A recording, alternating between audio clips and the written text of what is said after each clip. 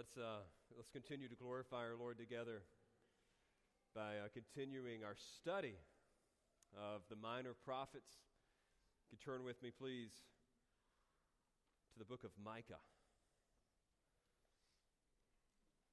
If you need help finding that, the page number is listed in your worship guide. We'll actually be looking at all 7 chapters this morning, so you know I have my work cut out for me. But I'm excited for the opportunity. Of course, we won't be able to read the entire book together, but it would be good for us to at least read the first verse so you're aware of the historical circumstances surrounding this particular book of the Bible. Micah chapter 1, verse 1. Let me read it for us. The word of the Lord that came to Micah of Moresheth in the days of Jotham, Ahaz, and Hezekiah, kings of Judah, which he saw concerning Samaria and Jerusalem. Some grisly news came out of Spokane, Washington this past month that may help orient our hearts to this little-known book of Micah and its intended impact. Here are the facts. A 60-year-old father, John Eisenman, was charged with first-degree murder for tying up his daughter's 20-year-old boyfriend, smashing his skull with a cinder block, stabbing him in the stomach several times, and then putting him in the trunk of the car and dropping him off in an isolated part of North Spokane County. After the homicide, Eisenman abandoned the vehicle, and no one found it for a year. Through a series of inexplicable events into which I will not divulge, the car and the body were eventually found a year later, just a few weeks ago, leading to Eisenman's capture and arrest. As shocking as the story itself may be, what's even more shocking to me has been the public's conflicted response. Some naturally are outraged at the murder. I can see it in the faces of many of you as you've first listened to this. It's a heinous and seemingly inexcusable act. But some online have actually applauded the murder as something well justified. I left out some details from the case. You see, while under investigation, detectives learned that Eisenman, before the murder, found out that his juvenile daughter had been allegedly sold to a sex trafficking organization in the Seattle area in October of 2020 for $1,000.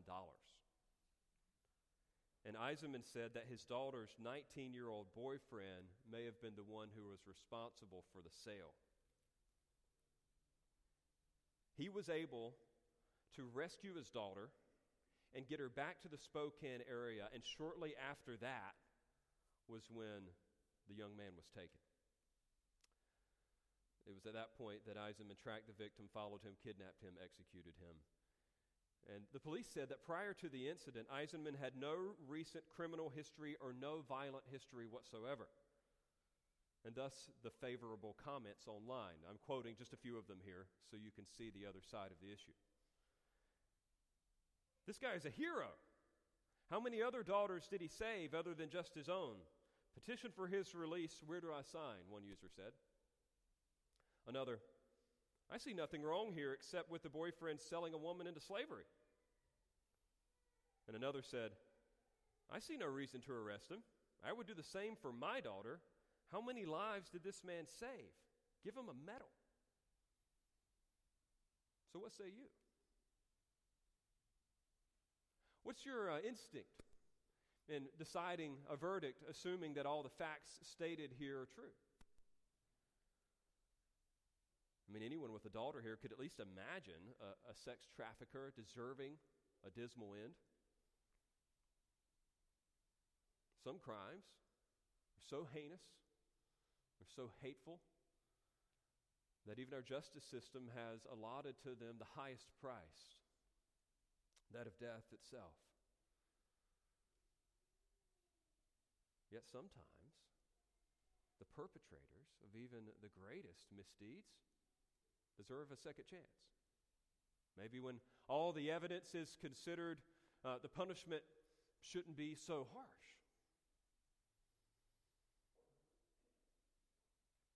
It's in decisions like these where we can learn a little bit about you.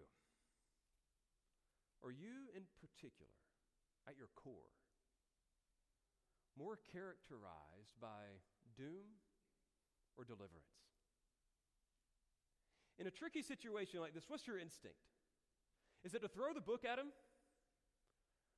Or is it to give a second chance? An even more important question for us in this very moment is, how will God rule? What does God think about Eisenman's actions? More broadly, what would be God's tendency, his divine instinct? Is God more fundamentally a God of doom or a God of deliverance? Your answer here to this question reveals more about you than you could possibly imagine. I agree with A.W. Tozer when he opens his book, The Knowledge of the Holy, with the following. You've heard this before, but listen again. What comes into our minds when we think about God is the most important thing about us. The history of mankind will probably show that no people has ever risen above its religion, and man's spiritual history will positively demonstrate that no religion has ever been greater than its idea of God. Worship is pure or base, as the worshiper entertains high or low thoughts of God. For this reason, the gravest question before the church is always God himself. And the most portentous fact about any man is not what he at a given time may say or do, but what he in his deep heart conceives God to be like. We tend by a secret law of the soul to move toward, or I'll add, away from, our mental image of God. This is true not only of the individual Christian, but of the company of Christians that composes the church. Always, the most revealing thing about the church is her idea of God. As we apply the facts of this story from the previous weeks to our thoughts of God, it is this very angst between divine doom and deliverance that prepares us for the overarching message of the book of Micah today. Like many of the other minor prophets that we've studied up to this point, Micah expresses the message of God toward his people. Of course, you know that. And through his simple prophetic ministry, he exposes God's rulings and verdicts and decisions, thereby enabling us to understand who God is and what he is like. In fact, the book is especially preoccupied with that question. Micah's name, interestingly, is 3 words in Hebrew, all kind of mushed together. It's Mi-Ka-Yah. Who is like God? From the very opening, in the first verse, Micah's name throws out this interrogative. What is God like? Who is like God? And in his prophecy, he will give 3 distinct sections that disclose the divine nature of God. Each of these sections, these prophecies, 3 of them in particular, begin with the word here. That's the way Micah breaks up his book. So in chapter 1, verse 2, he'll say here, and then he's going to give you a prophecy. And then you go over to chapter 3, verse 1, and it's going to say here, and then he's going to give you his prophecy. And then it gets all the way over to chapter 6, verse 1, and it's going to say here. And so through these prophecies, these 3 distinct prophecies, you will find out, and I will find out what God is really like. The book even ends with the same question: who is like God? And so we will follow in the text today these 3 distinct prophecies to find out what God is like. Is he more characterized by doom or by deliverance? Now, to help you with this, just for those of you who are taking notes especially, the prophecies are admittedly complex, but I think that they can be simplified by the fact that each of them kind of center around a certain object. The first prophecy that we see in chapters 1 and 2 centers around catastrophe. That's the key word there. The second prophecy, which goes to chapters 3 to 5, centers around kingdoms, plural. And then the last one in chapters 6 and 7 focuses upon a courtroom. So let's look and see what God is like as Micah reveals him through his first prophecy centered on the catastrophe. Now, in this first cycle of prophetic paragraph, Israel is threatened with exile on account of their sin. It sounds like very standard prophetic fare. They're largely condemned for their rebellion, specifically their crime of cruelty. And yet we find out that in the end that the Lord is willing to gather a remnant for all those who will experience this judgment.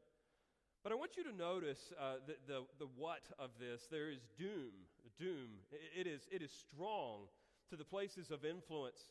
I mean, notice the intense imagery here of inescapable ruin in verses 2 to 5. Here's how it starts off.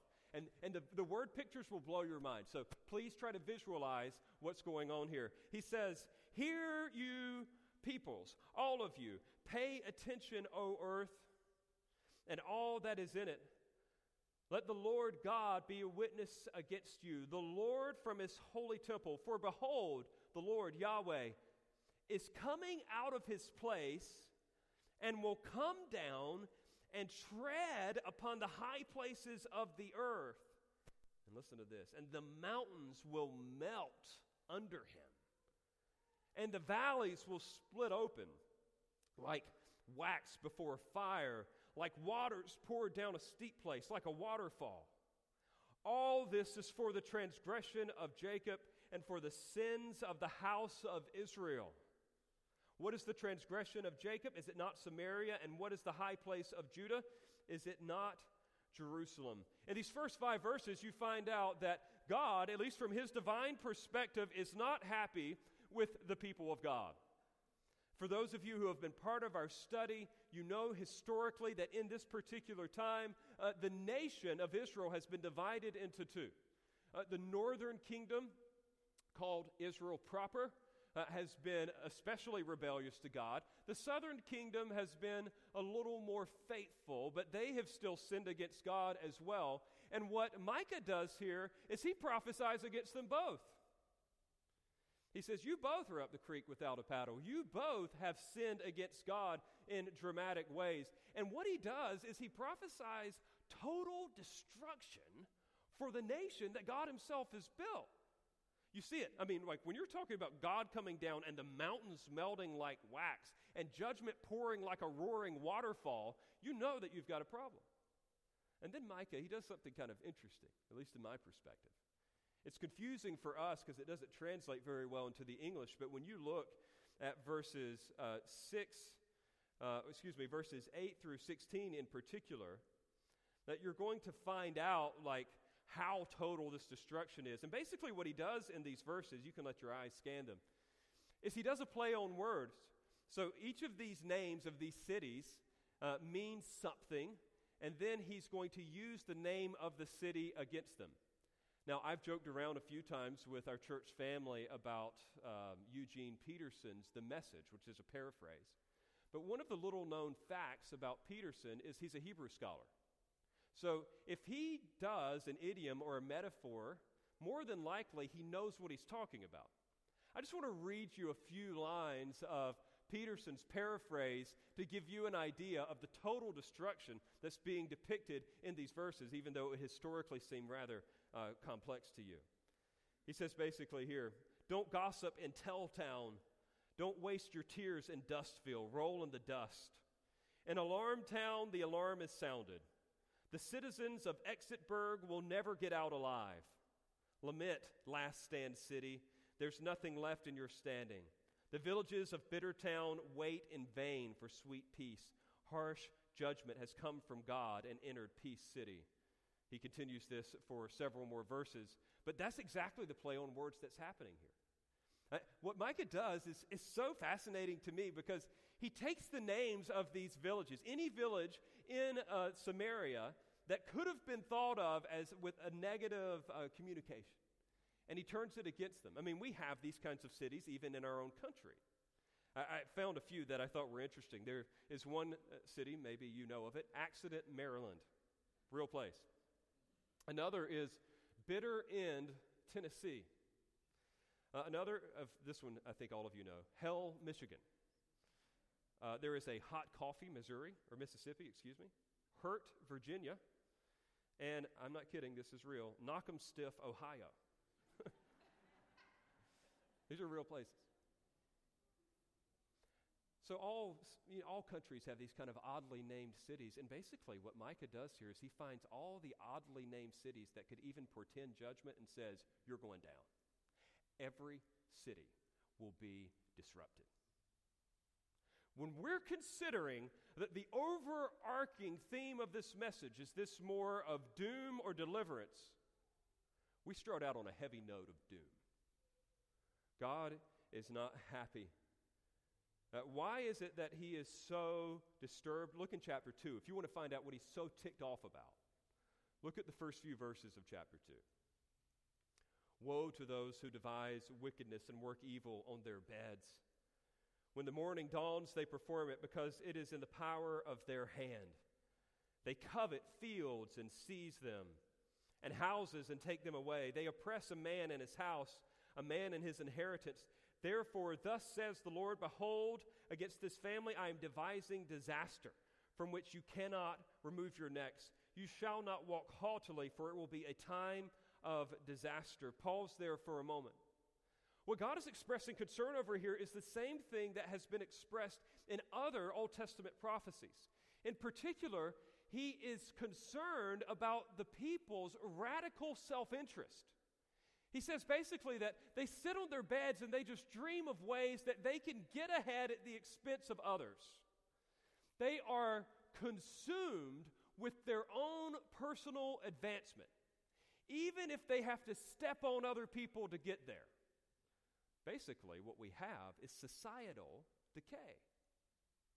It isn't just the relationship with God that he's concerned about. He's concerned about the horizontal relationship. That which is normally justified in our American business slogan, it's a dog-eat-dog world out there. It's every man for himself. That type of mindset, actually made scientifically plausible by Darwin, who said it's just the survival of the fittest. Everybody's going to be battling for their own place higher up in the food chain. Everybody's just looking to propagate their own line. By reducing us to mere machines, or mere animals, not machines. They would be better. So we have now started to live this out in our own culture and society. And what the text is saying is God hates that mindset. Anybody who is all about themselves to the demise and disregard of those around them, God hates it. He will punish it thoroughly. He will absolutely destroy it. Doom to the self-obsessed.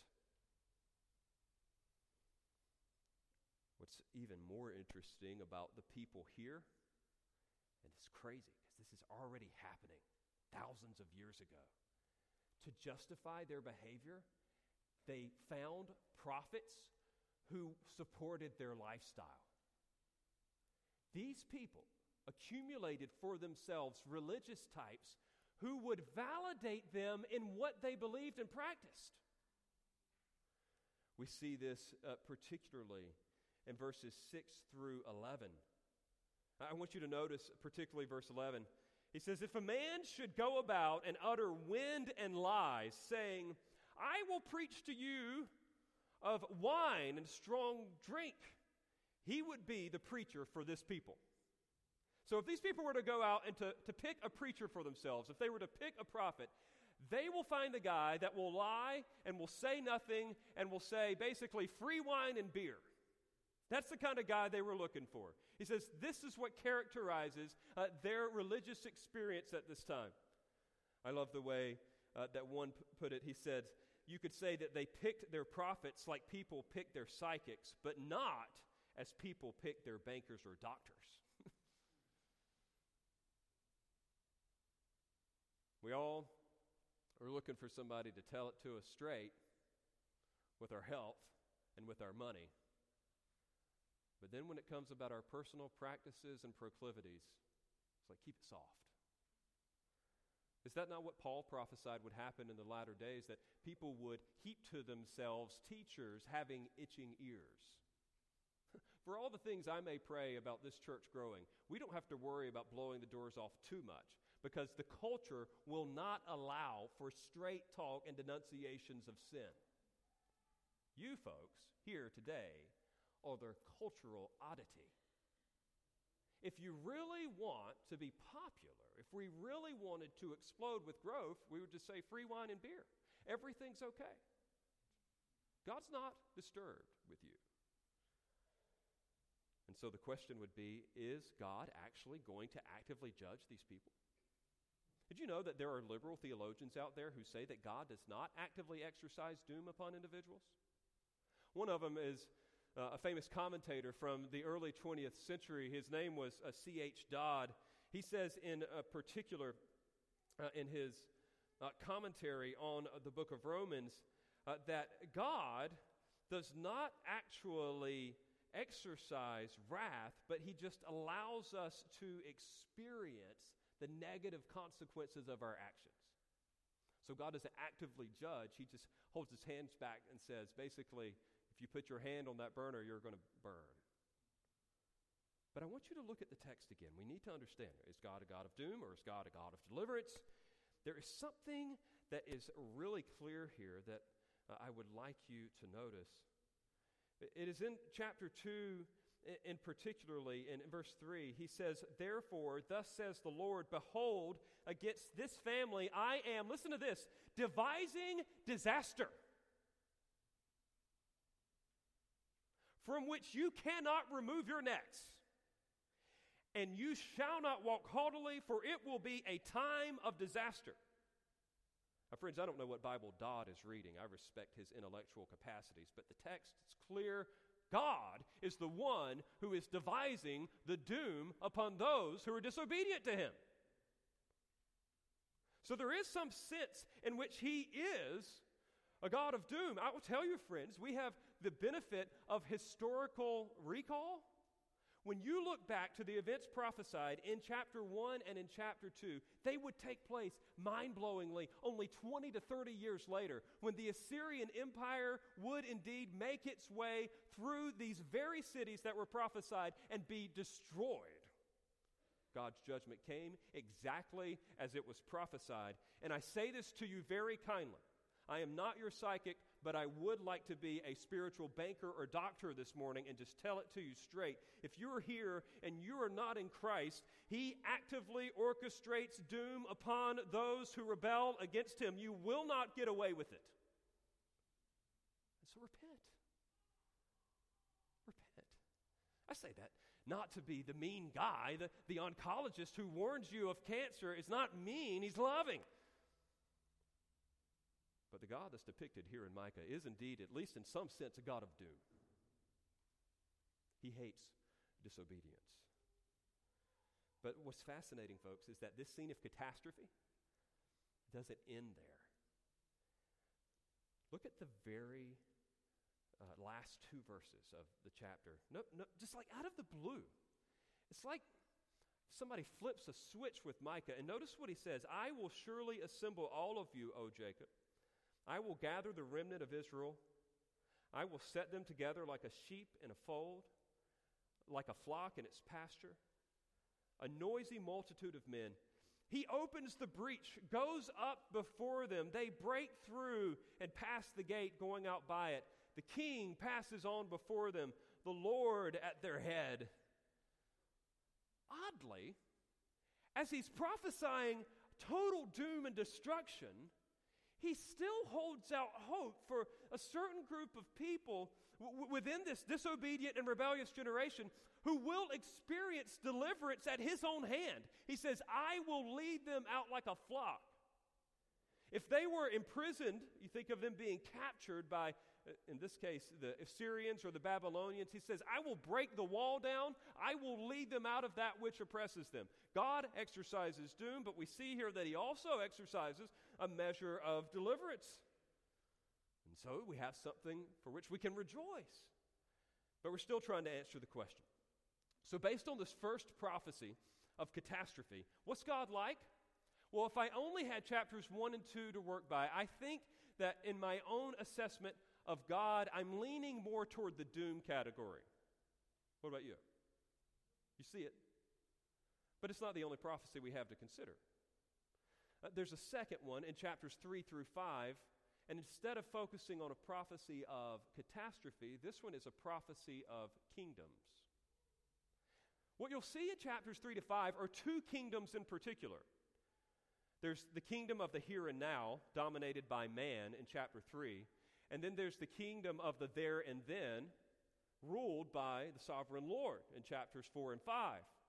And what he intentionally does in this next section of prophecy is he contrasts the kingdom of man with the kingdom of God. And it gives you an accurate depiction of whose rule you would rather be under. And again, we're trying to answer the question as we look at these two kingdoms. Is God more characterized by doom or deliverance? Now, I warn you, I see children in the audience. I'm going to read the Bible here. But what happens in the first 3 verses of the kingdom of man is disturbing. Now, before you read it, I want you to know ahead of time that he is decrying the people for the way that they savagely abuse one another, take advantage of one another. He particularly has in mind rulers, leaders, who use their authority to oppress those under them. And so what he's going to do here is he's going to use some imagery, some hyperbole, and it may make you lose your lunch. Notice how God describes the actions of these people. He says, "And I said, hear you heads of Jacob, you rulers of the house of Israel. Is it not for you to know justice? You who hate the good and love the evil, who tear the skin from off my people and their flesh from off their bones, who eat the flesh of my people and flay their skin from off them and break their bones in pieces and chop them up like meat in a pot, like flesh in a cauldron. Then they will cry to the Lord, but he will not answer them, and he will hide his face from them at that time, because they have made their deeds evil." See how God describes it? He said it's like they're literally feeding on one another. They just consume one another. And he presents it in the most violent way. Friends, we have no right to treat other image bearers as objects of our gratification, aggrandizement, or self-advancement. And yet that is the way that many of us have just learned to view the world. Everybody is either a customer or an obstacle. And God says, this is just like cannibalism. People feeding upon one another. It is disgusting. This is how things run, by the way, in the kingdom of man. Notice he's talking to the rulers and the leaders. If you want to persist in this dominant kingdom of the here and now, this is the way things roll. Enjoy it. And you know what the text also prophesies? That in light of this cannibalistic behavior, that you can find once more, look at verses 6 and 7 briefly, that there will be certain money-grubbing preachers who will preach for a profit and justify this kind of behavior. Look at verse 5. "Thus says the Lord concerning the prophets, who lead my people astray, who cry peace when they have something to eat, but declare war against him who puts nothing into their mouths." You will find people who are totally in it for the money, and they will make you feel good about the way that you treat others. And then, by the way, if you don't begin to benefit them, they will then prey upon you and say, "Judgment's coming if you don't start feeding me by paying me stuff." It sounds just like the prosperity movement in modern day.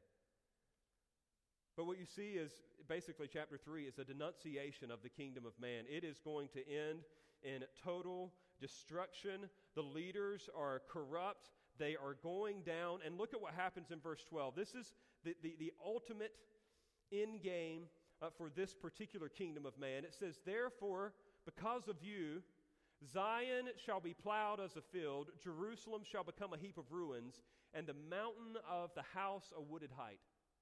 Zion, the temple, represented the center of God's rule. And you know what he's saying? It's going to be in shambles. It's going to be a mess. It's going to be like a condemned house at the end of a country highway. There will be nothing. God will put an end to it. Here's a clear prophecy of doom. Doom for the disobedient. But we still have 2 more chapters to go in this particular prophecy. Notice how this doom pronounced upon the temple is immediately reversed in the next chapter. Chapter 4, verse 1. It shall come to pass in the latter days that the mountain of the house of the Lord shall be established as the highest of the mountains. It shall be lifted up above the hills, and the people shall flow to it, and many nations shall come and say, Come, let us go to the mountain of the Lord, to the house of the God of Jacob, that he may teach us his ways, and that we may walk in his paths. For out of Zion shall go forth the law, and the word of the Lord from Jerusalem.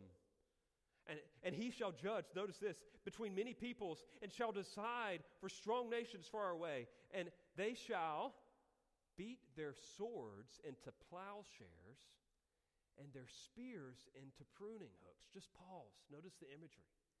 They will take their weapons of destruction and turn them into weapons of construction. This very verse is actually on a statue outside of the United Nations building even today. They hope, as the UN, that they will bring about this kind of peace. But Micah makes it clear, only Yahweh, through his chosen representative, will bring about this kind of peace. There's a day coming where nations will not be at war one another. Notice it says, Nation shall not lift up sword against nation, neither shall they learn war anymore. And this is beautiful. But they shall sit every man under his vine and under his fig tree, and no one shall make them afraid, for the mouth of the Lord of the host has spoken. Pause there. Just think of the 2 kingdoms for a second. The cannibalistic kingdom of man, and then the beautiful, peaceful, safe rule of Yahweh. In fact, his rule is so enticing in this millennial period in which his son will be reigning. Other nations come and they want to be a part of it. The chapter continues by just continuing to just flaunt the beauties of God's rule and reign and the deliverance that is promised for all those who pledge their allegiance to Yahweh. When you look at verses 6 through 13, he promises, for example, that he will deliver Zion, his people. They will have total and final victory. When you look over in chapter 5, we have that famous passage about the divine ruler who will bring all this to pass. This gets you ready for Christmas. Forget Target putting up decorations. Here's something to get you ready for Christmas. Look at chapter 5, verse 2.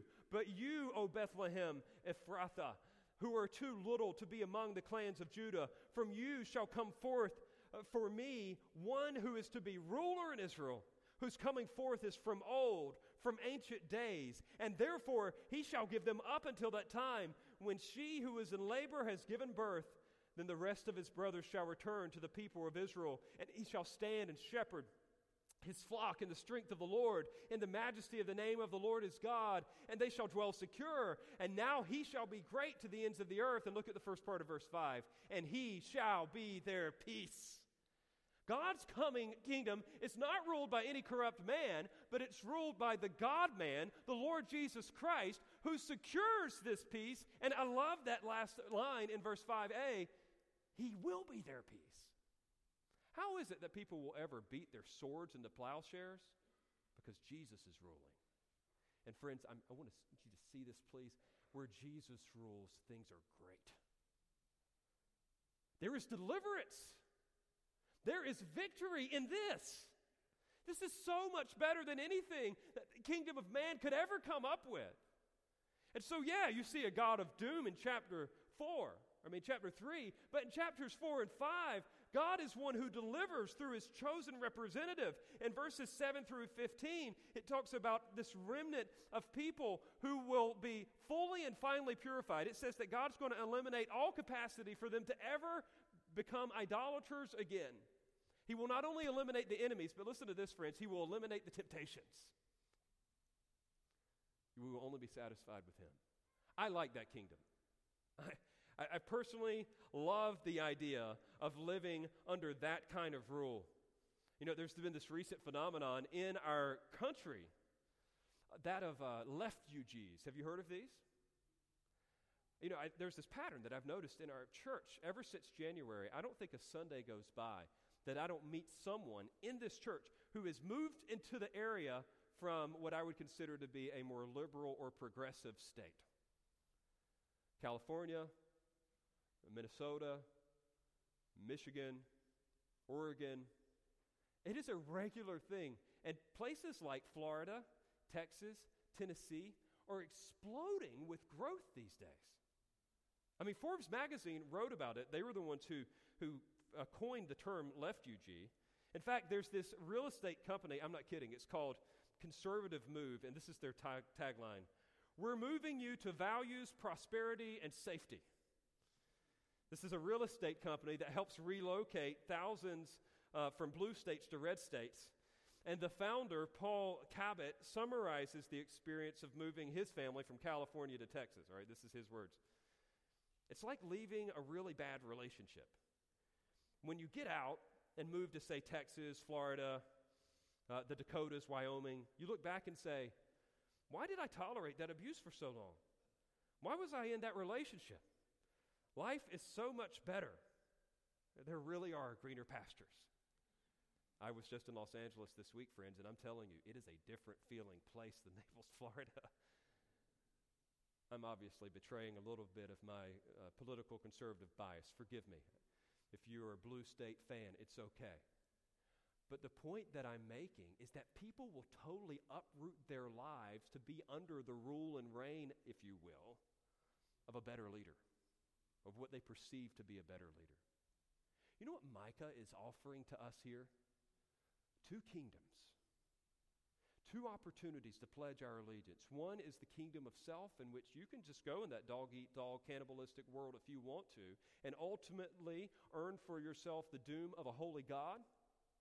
Or you can pledge allegiance to Yahweh through his chosen ruler representative, our Lord Jesus Christ, and experience the benefits of peace now and peace and prosperity forever to come. Yeah, God is a God of doom for the disobedient. But he is a God of deliverance for those who depend upon him. So as we assess this second prophecy, I'm thinking, okay, is God more characterized by doom or deliverance? Well, the first one kind of kept me on the doom side of things. This one, admittedly, at least where I am making this assessment this morning, puts me on the deliverance side of things. I mean, he got 1 chapter of doom, 2 chapters of deliverance. I'm kind of seeing it going the other way.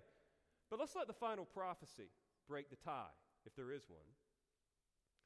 This final prophecy. We've looked at the prophecy of catastrophe, the prophecy of the kingdoms, and now let's look at the prophecy of a courtroom. Now, as soon as you hear the word courtroom, you're automatically thinking, I think I know where this is going.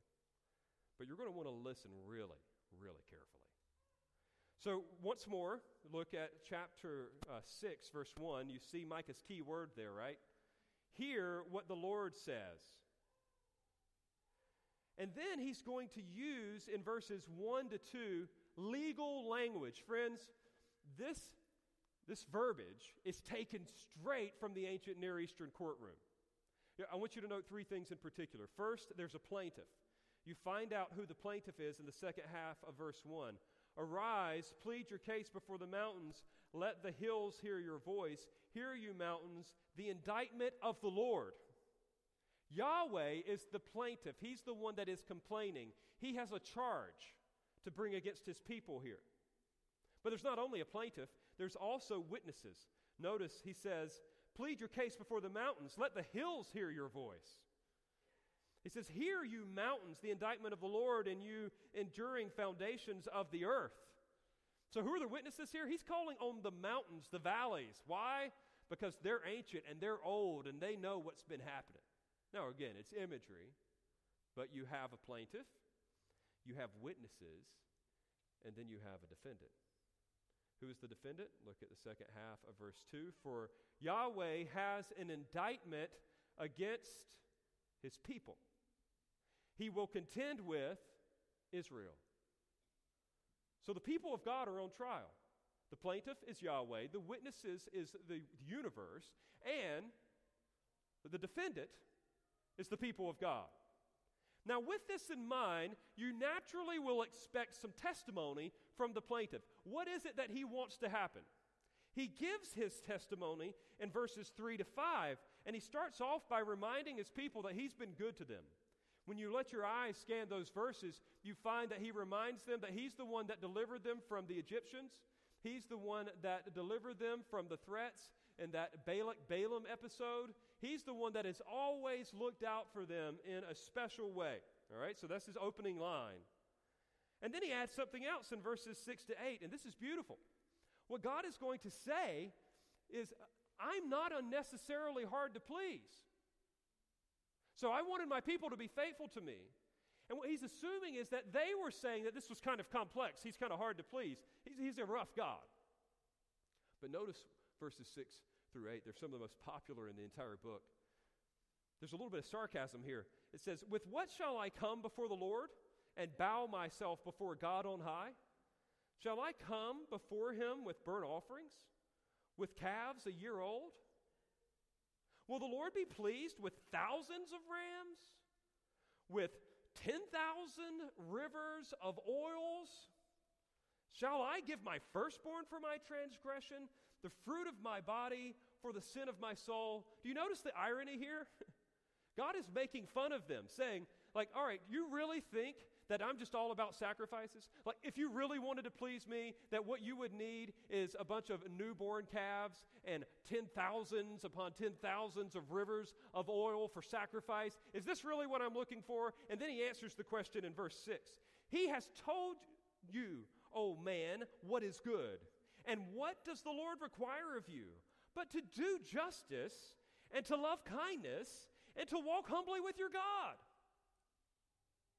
That's all he expects, even the God of the Old Testament. What he primarily wanted was for his people to do justice, that's doing that which is right, under God, with one another, and to exercise loving kindness. The loving kindness there is the word for loyalty. Basically, if any of you are in a position of power and you're entrusted with the safety of another individual, the expression of loving kindness or loyalty is when you do your best for those whom you serve, those who are under you. The easiest example of this is that of a parent. A parent who is just willing to fight for the highest good of their children. That is the covenant loyalty that he's talking about. So there's a horizontal aspect, and then there's this vertical aspect, which we notice in which he says, and to walk humbly with your God. The word humbly is interesting. Don't want to overturn a translation here, but it might even be better for us to use, I know it's a more difficult word, but it's more accurate, circumspectly. To walk with awareness of your God. What particularly do they need to be aware of? They need to be aware of how good he's been to them. He graciously led them out. He has delivered them from their oppressors, their would-be persecutors.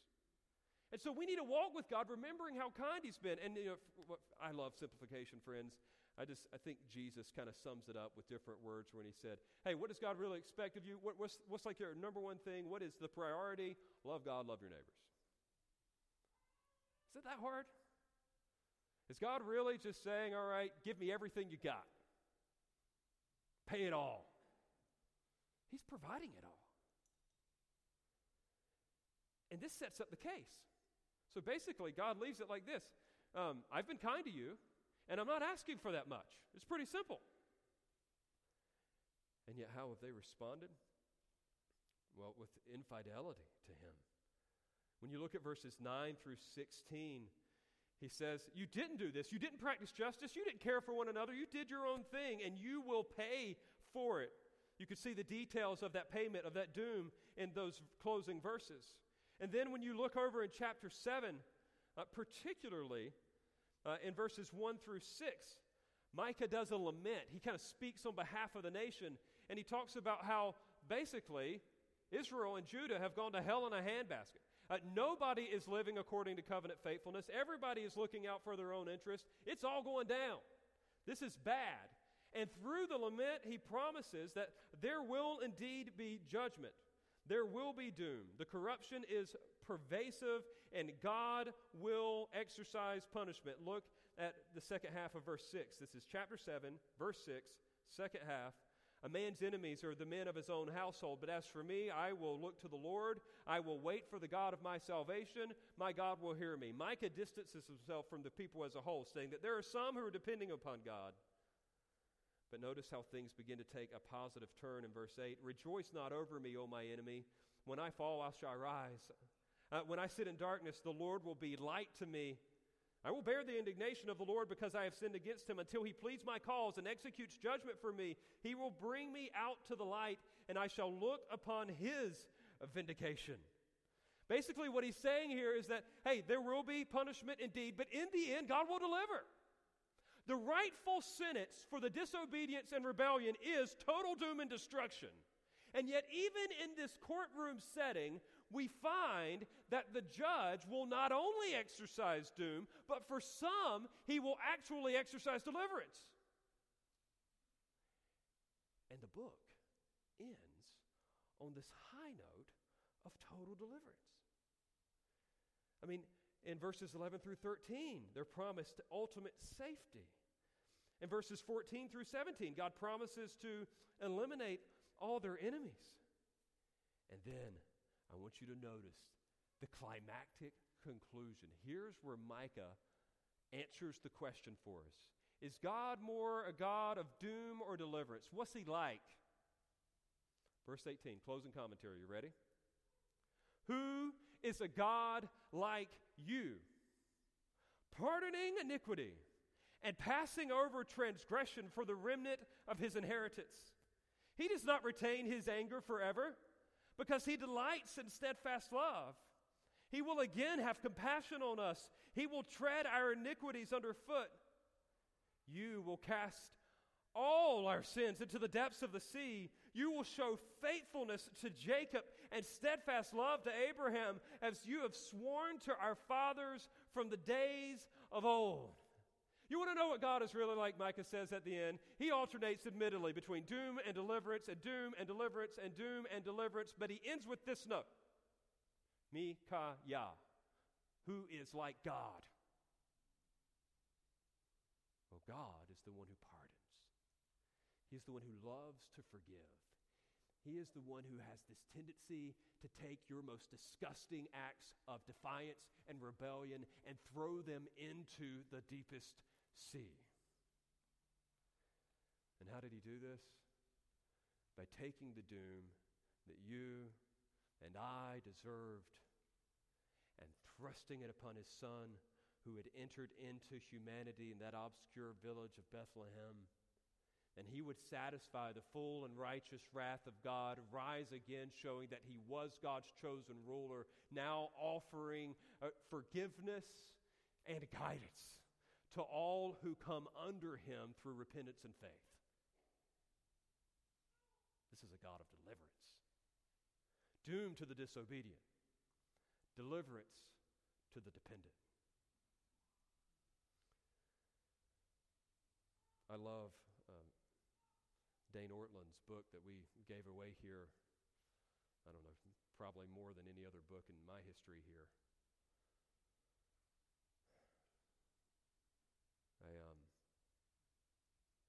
I'm especially grateful for just that title, Gentle and Lowly. Gentle and lowly. It's this reminder that God is not who we normally make him out to be. He says this at one point in his book, and I just want to read you these lines. I think it's an appropriate close. We'll be done. He says, the Christian life from one angle is the long journey of letting our natural assumption about who God is over many decades fall away, being slowly replaced with God's own insistence on who he is. And this is hard work. It takes lots of sermons and a lot of suffering to believe that God's deepest heart is merciful and gracious and slow to anger. The fall in Genesis 3 not only sent us into condemnation and exile, the fall also entrenched in our minds dark thoughts of God, thoughts that are only dug out over multiple exposures to the gospel over many years. Perhaps Satan's greatest victory in your life today is not the sin in which you regularly indulge, but the dark thoughts of God's heart that cause you to go there in the first place and keep you cool toward Him in the wake of it.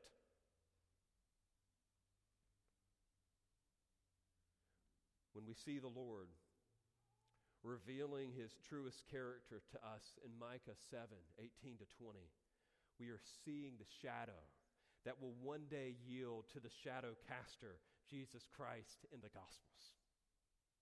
You want to know what God is like? Doom, deliverance. Look at His incarnate Son, Jesus, who took on the doom to provide the deliverance. He is still both, but He is both justly. I have 3 exhortations for all of you who are here. 1,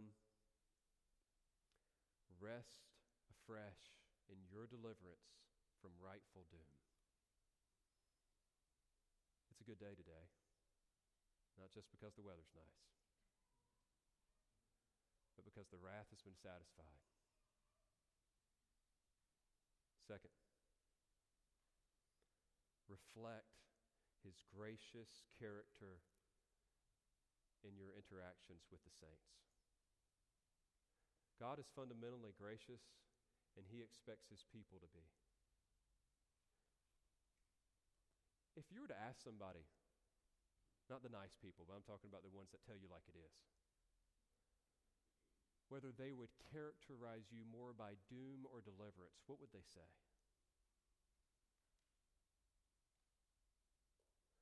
The heart of God that is to be reflected is gracious. It is loving. It is kind toward His people. He hates the self-obsession that causes us just to crawl over top of people to accomplish our own objectives and agendas. Reflect His gracious character. 3rd,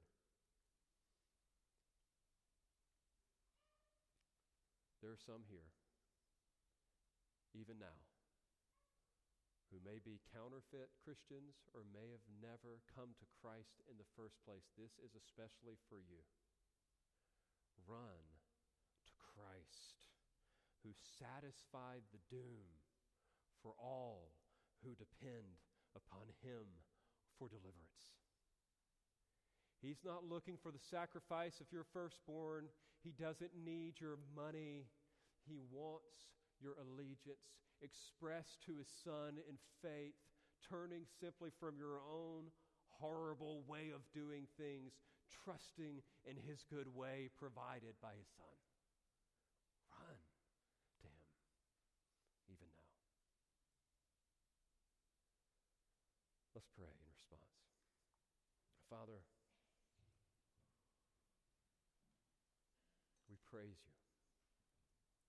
In all sincerity, we praise You as a righteous, holy God who sends His doom upon the defiant.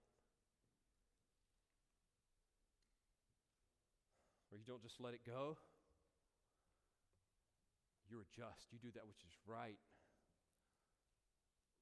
And we are not sorry for that. We rejoice in Your righteousness.